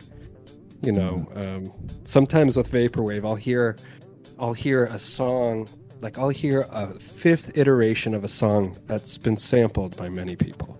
Yeah. And that's, it's unique and it's great for that person, but it kind of becomes stale, because it just becomes an imitation of a, I think a lot of radio music is like that, like Clear Channel, iHeartRadio, they own every FM frequency, and they have for years. And in the 70s, kind of up to the 80s, they banned that. They viewed that as payola, and they were like, you guys are paying to have your artist played. And they were like, you're not going to do that anymore. And so when you think about popular music in that era, there's a huge, vast ocean of different genres and sounds and influences and accessibility people had to music. And, Clear Channel came into business. They found a way around that. And now anytime you listen to like 93.3 The Mix, like 98.9 The Rock, like you're hearing music that's a pay-to-play scheme. Or you're hearing, like, it's a chicken and egg analogy. Like, is a song popular because it's popular, or is a song popular because it's played? Right? Well said. That's always a difficult thing to figure out. You know what I mean? Yeah, and it's hard to tell when it's a music business, and it's the Excel guys, and so it's always a mystery to me how so many art forms exist, how so many different musics exist, and you kind of have to dive for them, And I've always appreciated like Bandcamp and things that empower individual people to just create, explore, give you a vast ocean to look for things that you find interesting. But I'm a little disappointed that radio, they're playing the top 40 hits, man. Yep. Like, here's that song again. I remember once it was just like Adele and Gautier's Someone I Used to Know. Just like Adele is still being played constantly, and it's still the same song occasionally from like 10, 12 years ago, and you're like, how did this happen? How is this? It's good. It's commercial. But it just creates like a replica. It creates like kind of like Blade Runner. It creates a replicant of artificial.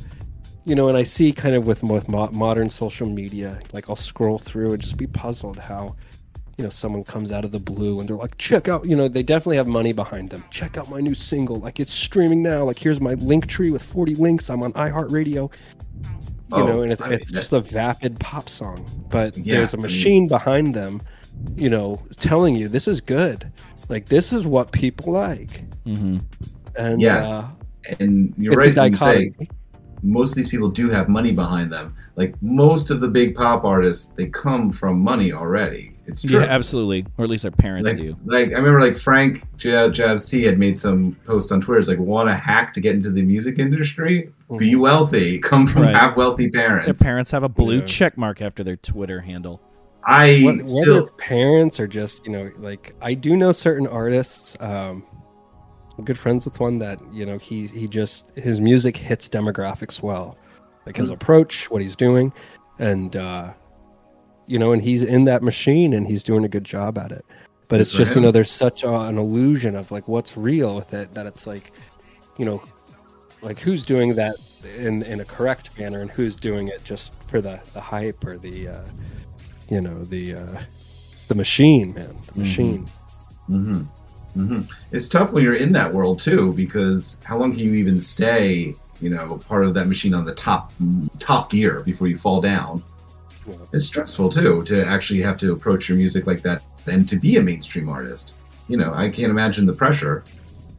Yeah, I don't know. I mean, I never had a contract that was like, we want 3 albums and we want everyone to sell this many units and we want right. And sometimes I think about groups I love, and how, kind of like on that 4th album, something changed. And sometimes I wonder, how many times that's an AR guy, like, turn the hat down a bit. Yep. Like, why don't you release this as the single? And, you kind of enter this this handshake with your creativity and a model of success and expectation. Well, if you're working in that world where you're in the model of success and you're on your 4th album, at some point you might start thinking, oh my God, do I need to start listening to the A&R guys a little bit more? Maybe I should turn that hi-hat down. And you might be very concerned about your position as an artist who's very successful and what to do next. Because sometimes it happens to the point relevancy is a very important thing in that world. You know what I mean, right? That it's or you also just do an experimental album. Generational and I think the high watermark of music was like 1987, like contemporary fusion jazz. Hell like yeah. nobody plays like that anymore. Like nobody. Like the chord language, even the producers. Then, like a good example of what you just talked about, like the band Chicago. They loved playing their horns and all this stuff, and I think they met with David Foster, who produced a lot of like yacht rock stuff and ballads for like Celine Dion, and they came into the studio with like their noisy, sound, and he was like, no, he's like, we're not doing any of this. And he turned their entire group into like a ballad writing machine. Yeah, that's very interesting. That's what happened. It wasn't. They became huge, and the world loved them. And today they're you see them all old now with like their veneers and their facelifts, and they're just like, yeah, and David Foster. So you're right. There is conditions where like the producer, the A&R person's feedback is right. But I just think the music today is not it doesn't have the chop. It doesn't have the sentiments that music used to have. It's just kind of what's successful, and let's do that. It's hard, you mentioned an interesting thing about the language of music, and it is constantly changing. And it's so strange to think that there is a time and place for everything, and every type of style, and every type of way of doing something. And once that time and place has ended, you can never go back. You know what I mean? Like, you can really never go back. And, sometimes ideas come back, but they don't come back the way you remember them, or they don't come back the way that they used to be back then. But, all that stuff, every music we've ever heard from any time period, it can never fully come back, really. You know what I mean? That's kind of vaporwave, really. It's again, as mentioned, it's like recontextualizing what the idea of like an emotion or a sound or something is, and it doesn't have the same. Like, I think of how shoegaze music in the late 80s, early 90s was always noted as like a scene that celebrated itself. Yes, very much so.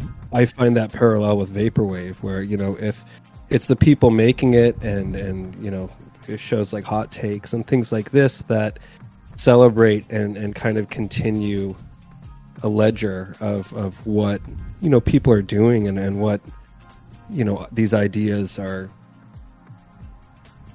pop. There's just so many subgenres I find with vaporwave and all these titles. And I remember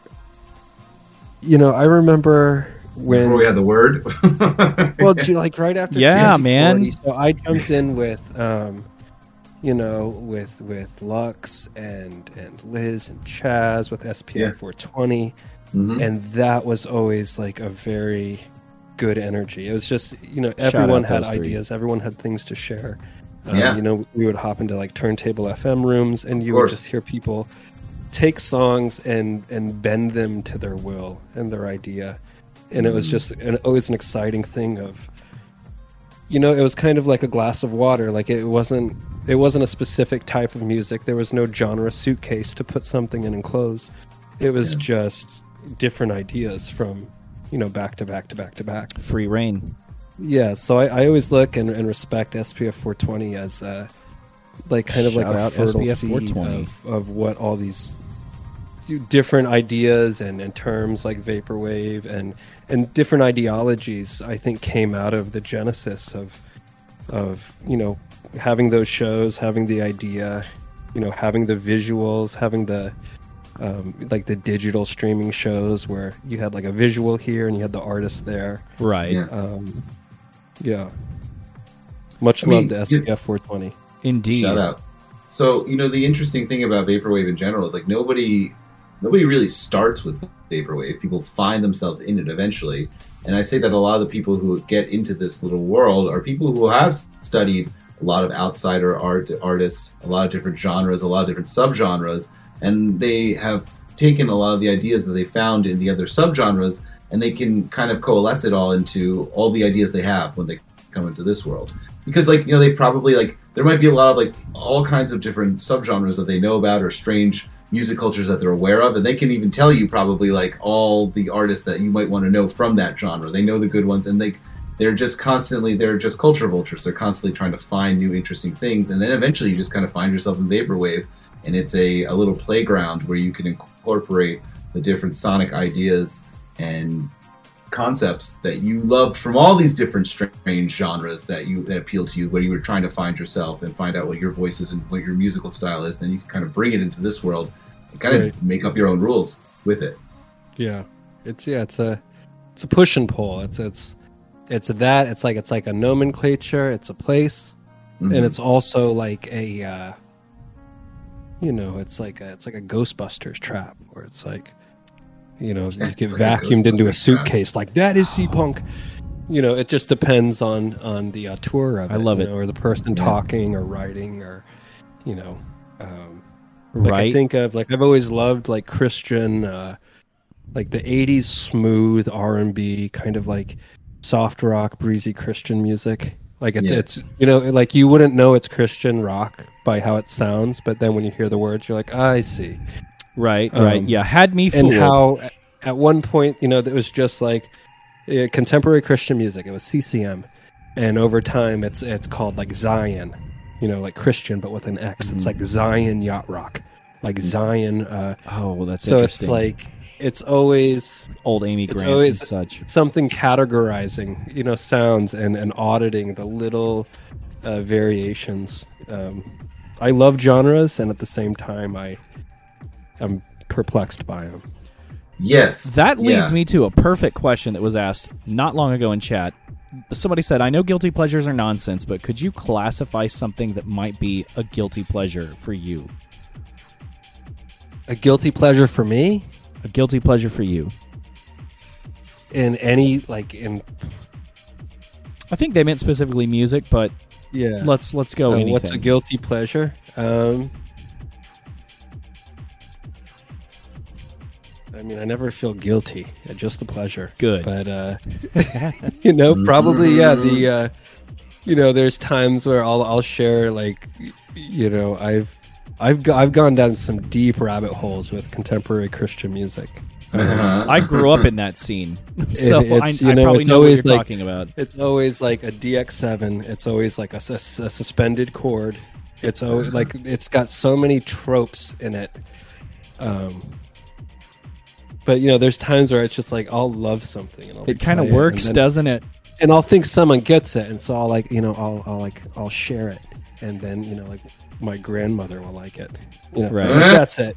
So it's kind of like that's really fun when you go down the rabbit hole so deep that like you don't realize like, oh, this is great, and then you send somebody something, they're like, huh? Yeah. You're like, you feel like an excited in your own world energy right now, right? Yeah, because you went into this world and because you've been like surrounded by this musical world that's just you. It's just been your journey, and you worked so hard to find the thing in it that's like, oh, this speaks. This is the track that's really interesting. I've dug through like dozens prior to it. I found something, guys. Look what I found, and they're like, what? And they're like, oh, you haven't been listening to hundreds of these songs. Through your pearls before swine.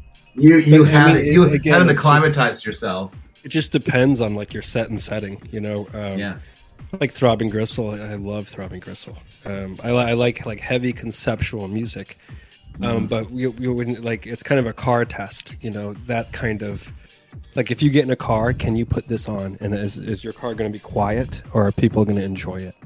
Right. And so anything that elicits a silent response, I guess you could say is a guilty pleasure to somebody. That's a pretty good benchmarker. Like I like the way that you. I like the way you navigated that question. That was good. Well, I got to keep this chat happy, and this is a bit of an exclusive interview. So, we're almost out of time too. But Pacific Plaza and Lux are very excited to know if you were in any early. Go for it, my guy. If you were in any early Facebook groups that they had going on, or did you find the scene kind of after that? I found this scene through through Lux, Liz, and Chaz, my good friends. What a holy trifecta. Yeah. Pretty much through SPF and Turntable. You know, I was kind of just doing my own thing, and you know, I just reached out and got to know them, and you know, they would say they're doing this, or hey, hop on here, and it kind of gave me a place. It was my first introduction to, you know, logging into something, you know, Right. since the days of like AOL, right, where you had your away message. You know, everything's always just been, you know, physical in front of you life, or True. IRL as people say, I think. Yes, very much so. And that was my introduction to like a community of people that had so many great ideas, and Indeed. we're just on, like, you could, like, it was just like a tunnel of inside understanding and inside jokes and inside communication where the things that no one would be able to understand, or the Right. references you would make, or the appreciation of a, you know, like a Ferraro album that was listened to, you know, 3 times under a certain alias. They knew about it, and they could have that discussion with you. And they still do, and they still can. Oh, yeah. And so Miss those yeah, days. that I don't know about the earlier things than that, but SPF 420 and Turntable, you know, kind of 2010, 11, 12. You know, that was, I think a lot of great things came out of that.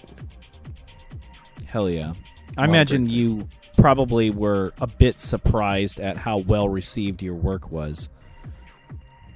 Yeah. It's it kind of goes back to that first point I made about, you know, like if you're making music, if you're creating something, if you're creating art, they're just seeds that you're planting. You know, Right. The immediacy of success can be an illusion. You know, when I think of reissue labels like Numero, or I think of any reissue label, it's like to think that the people that are becoming big now, or the people who are getting reissues now, you know, at one point nobody cared. You know, nobody cared about all these soul artists. Nobody cared Right. about, you know, they were just private press. They were doing their thing. They wanted to record something. They had an idea, you know, they had an emotion, and they wanted to play that to people. And 30 years later, they have success, you know? So it's a slow game. It's, you know, Right. I've had music up for a long time, and I think more people discover it and more people share it. And you know, more people, you know, thanks to Vaporwave, I think that it kind of creates a showroom for different artists that are doing what we're all doing, with recontextualizing sound and turning the Right. mindsets with it. And like, don't get discouraged, you know, just Right. see what happens. You never know. Like in 30 years, you may hate music, you sold everything, and then you get an email that's like, we found this album you put out in 2022, and we would love to reissue it. Right. You never That know happens, what yeah. the future holds, you know? So So what do you think is the future of tastemaking? Is it, I mean, blogs seem like they've kind of died. Is anyone Yeah. reading reviews anymore? Is it curators? Is it Spotify? I think it's all going to become a technocracy. It's all going to become an information yeah. vortex, and it's all going to become. I think we're going to have kind of like a Blade Runner future where AI is going to start autopiloting a bunch of stuff, and Gotcha. people are going to be able to compose MIDI sequences in their mind. I know that sounds silly, but I have a feeling that technology is just going to become bigger and more powerful, to the point where, kind of like how social media is today, compared to, you know, making those connections, you know, back in the early 90s, or the utopias of the mind. It's just going to become a system, and who knows what that looks like. You know, I completely agree with that, because once again, like I mentioned this earlier, but we were talking about, like, you know, the social media thing, and people, you know, everything at your fingertips, and people choose to flatten themselves.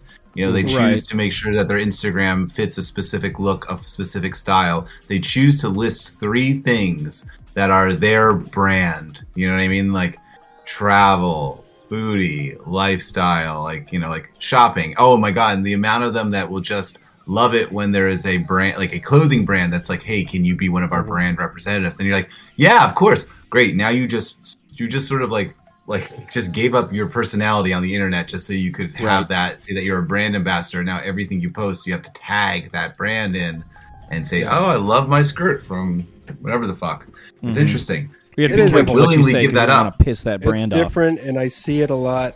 You know, like I like big skies. I like quiet areas.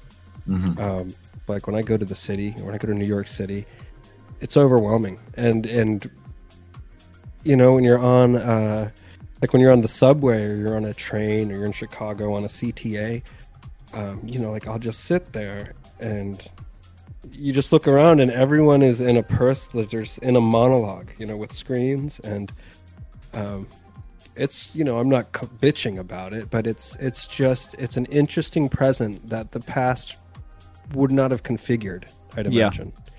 And so who knows what the future holds? It's out of hand. Yeah, it is. Unreal. I think there's got to be some light in amidst the din of darkness. I mean, being able to make a song from your mind has got to be pretty rad. Yeah. Much more accessible for the working class. Yeah, you just turn your instruments on and you just record, man. You just put it into a loop and see what you get. And, you know, luckily I haven't burnt out with the methods yet. Maybe one of these days I'll go pure, like, Scritti Politti, like, meticulous digital. But that just seems like a nightmare right now. Scritti Politti, but that's an the best, reference. Probably the best, like Scritti Politi's Cupid and Psych, probably the best produced album. Oh, I'd like to talk to someone. It's a very good album. I'm going to have to go back and listen to that again based on that. I mean, it's a little hell of a recommendation. Yeah, if someone hears it and they're like, "Oh, this is not my cup of tea," but from a stance of music, of production, of the sounds, of the people playing on it, it's you know, that's an impressive album. Yeah, interesting. It really is. Well, you heard it on Hot Takes, Scritti Politti. I don't know what the future holds. It's so difficult to understand where this is all heading and how much people are even going to leave their house. You know what I mean? Like, there's a lot of kids that aren't even getting their driver's license right now because they're just so, I don't know. They're just connected to this reality. You know, they're just very into this reality. And just like, do you ever revisit like when Steve Jobs announced the iPhone? Like watching the YouTube video of that, you know, it's very strange, right? And iconic moments in time. Yeah, and I know, you know, there's like Neuralinks. There's all these companies that are on the verge of finding ways to implant, you know, implant systems into human. You know, Ray Kurzweil wrote a book called The Singularity, and it's kind of all about that. It's just eventually, some way, technology makes an enhanced human. And then it becomes, you know, like the iPhone. Who's got one and who doesn't? It's just a new latitude. Yeah, the iPhone in general was an interesting thing because it's like, did we ever really need all this technology? This feels like it should belong to secret agents who are in like Afghanistan and need to contact and like find their locations. And I use it to look up whatever the fuck I feel like at any moment. You know what I mean? And the other thing that's just sort of interesting to me is like the flattening of people. And, like, I always thought memes were kind of interesting because they would be something that you would show to people cross-culturally and they'd understand the reference. And I thought that was like a weird way to simplify speech. You know what I mean? Like, I almost thought, good point. Like, I thought that was like, oh, this is a really interesting way for people not to think and to just put something up and get attention for it and to use a very easy thing that can be almost like be seen across different cultures and be understood. Yeah. And I was like, I wonder if memes or these sorts of things are just like, I don't know, maybe that's like the technology from the future trying to speed up its creation by sending things to the past that won't damage things too much, but might simplify humans a little bit more to be understood. And I don't know, that's an odd thought. But no, I realize that's an odd thought. Transcript. It's like like when you look at like Egyptian cuneiform. You know, in 1,000 years, what are people going to be like? Yeah, they would make these digital memes. Right. Who knows? Oh my God. Gentlemen, it brings me great displeasure to have to admit that we have 5 minutes left for the okay. broadcast We'll do some tonight. So we shout-outs. like to wrap things We can out, talk to them. 18K, with a shout-out section where you get the floor to really say anything you want, promote, shout somebody out, anything you want. So we're going to start with you. I don't have. I mean, I'm always working on stuff. I'll try to do it until I die. I'm never going to try to hang Best up, news I've heard all day. the process of recording and putting things out. And if I have to shout out anything, it would just be the community of people that are in this discussion. To you guys for having me on here and kind of putting a meaning to me playing around with stuff and making recordings over all these years. I appreciate the community and all the people that find interest and share it and talk about it and put mindsets to things. And, it's the only reason that my music and other people's music lives on is through the culture and discussion of it. So I'm just shouting out the community. And Absolutely. SPF 420, Liz, Chaz, Lux, I'm glad that I met them when I did, and I'm glad that I can always reach out and speak with them. Hell yeah. Yeah. I love it. Of course, you have an album you recently released also. Yeah, I put out Body Double. Just kind of a drop. Like, here it is. Like, Right. my Facebook Where can we get it? Where can we pay you for it? Just digital, baby. Digital. Just like 60/40. Just Hell yeah. digital. We got a. I'm sure we'll I have a wanted link in to do a physical release, but with all the Thank you, illusions Lux. going on with supply chains and Yeah. stuff like that, I just didn't have the options I wanted on it. So Right. eventually, all the things that were digital will become artifacts for people to hold. And I'm slowly working on that. I'm working on some clothing. I'm working on some merchandise. I'm doing a lot Very of stuff interesting. Wow. I would with love Fiat some LX 18K and merch. trying to kind of come back from a long period where I was just thinking day in and day out. So All right. look forward to it. Love to see that. Chris, you got something you want to shout out? Sure. I got the Doom Trip, new Doom Trip compilation is just been fully. Well, I believe it's just been fully funded now, right? Anyhow, so. that's a vinyl release. It's going to feature songs from myself and Luxury Elite and Eyeliner and Vape Error and Discoholic and Fiber and many other people. So, the Doom Trip compilation's always a big deal when they come out every year. This is no exception. It's an excellent one. We were all told to bring our A game to make people dance. So you will enjoy this when it's released. Oh, and Skylar Spence also on it as well. That's right. Hell yeah. And you will enjoy it. It's coming out soon, and I believe it's almost fully funded. So check it out. It's going to be a good one. Aside from that, you Thank can, you, of Lux. course, I've got some remixes coming out. One for Be Careful, one for Patch Notes. I just have to finish those up, but they'll be Hell out yeah. soon. You can, of course, get Glows Then Melts on vinyl from Needle Juice Records. And there's the link in the chat for that. And you Very can, cool. of course, get my ambient side project, Polymath Vampire, out on Business Casual on cassette. And that is the link for that. And that's Very the nice. cassette as well. And if you want to, Glows the Melts is all about my 20s, and Polymath Vampire is all about death, life, and existence. So there you go. Hell yeah. I think that's it for me. Any live? Oh wait, and also of course, July 31st is the show, Circuit Zero. They're going on Yeah, tour. Obviously, buddy. Simple Syrup and a Hero and Be Careful and Van Gogh, and I'll be joining them for the Philadelphia date that they play on July 31st. So Sick. check it out. Please Playing some do. live stuff. Hell yeah, man. I'm participating in that too. Wait, one more thing. And Terminally Chill NorCal is, I believe, Terminally this Chill. weekend with, and that's going to be Terminally Chill, of course, being the Vaporwave dance party that I founded. This is the Northern California edition, and that is going to be in Sacramento at the Golden Bear, and will of course feature Fanta Cat, the manager and DJ over at Eternally Chill NorCal, and Frank Japsy will be the other DJ for that one. So it'll be a fun show. Hell yeah. Okay, I'm good. Show That's out. good.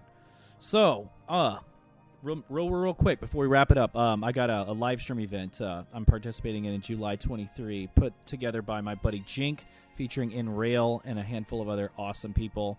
It's going to be a good time. The event is called, let me see. Let me come back to that one because I can't remember what it's called, unfortunately. But on the 30th, we've got a little ad running after the show for the Coast to Coast Collective live stream, participating with Patch Notes, Luxury Noise, Simple Syrup, some other great people with a 20-minute deconstructed club set that I sent to them. Got live events for Circuit Zero in Lexington and Chicago, baby. So come out August 3 in Lexington, August 6 in Chicago. It's got a stacked lineup in Chicago. So definitely be there for A Hero, Simple Syrup, Van Gogh, and Be Careful. Going to be working with Autograph in late August after Electronicon. Autograph is coming through Lexington and Nashville. So I'm going to open for him along with, it's not been announced yet, but I'm pretty sure it's okay to mention Robert Beatty and Gene Vomit Terror are going to be performing with Autograph in Lexington. So I'm going to DJ between sets. And then, of course, it's not been announced, but you and I might be doing some work together at some point. We will be, yes. So that'll be very, very exciting. Keep your ear to the ground. I just got back from Nashville playing for Vaporium Nashville with iClick. That was hella cool. And I'm playing the Tape Swap, of course. If you're going to Electronicon New York, make sure to try to be there. It's been sort of announced, so I don't want to say a whole lot for fear of saying anything that may not be set in stone. But if you're going to Electronicon, you really should consider showing up a day or two early and then staying a day or two late. It's going to be lit. And then all that to say, most importantly, thank you guys all for tuning in. Thank you, Chris, again, for being my co-host. Thank you, 18K, for agreeing to this interview. It's been like the highlight of 2022. You think I'm exaggerating, but I'm not. If you guys feel so led, if the spirit moves you, hit that donate link. All donations. This is a totally DIY outfit. If you hadn't figured it out, we make no money. We're not Twitch affiliates. We do not monetize. Any donation goes straight to equipment upgrades and commissioning our friends for art for the show. Going right back to the community. So hit that link. We appreciate it in advance. Help us spread the word. And get your friends to tune in, man. It's good times. You'll see this episode on YouTube in the next few days and on podcasting services as well.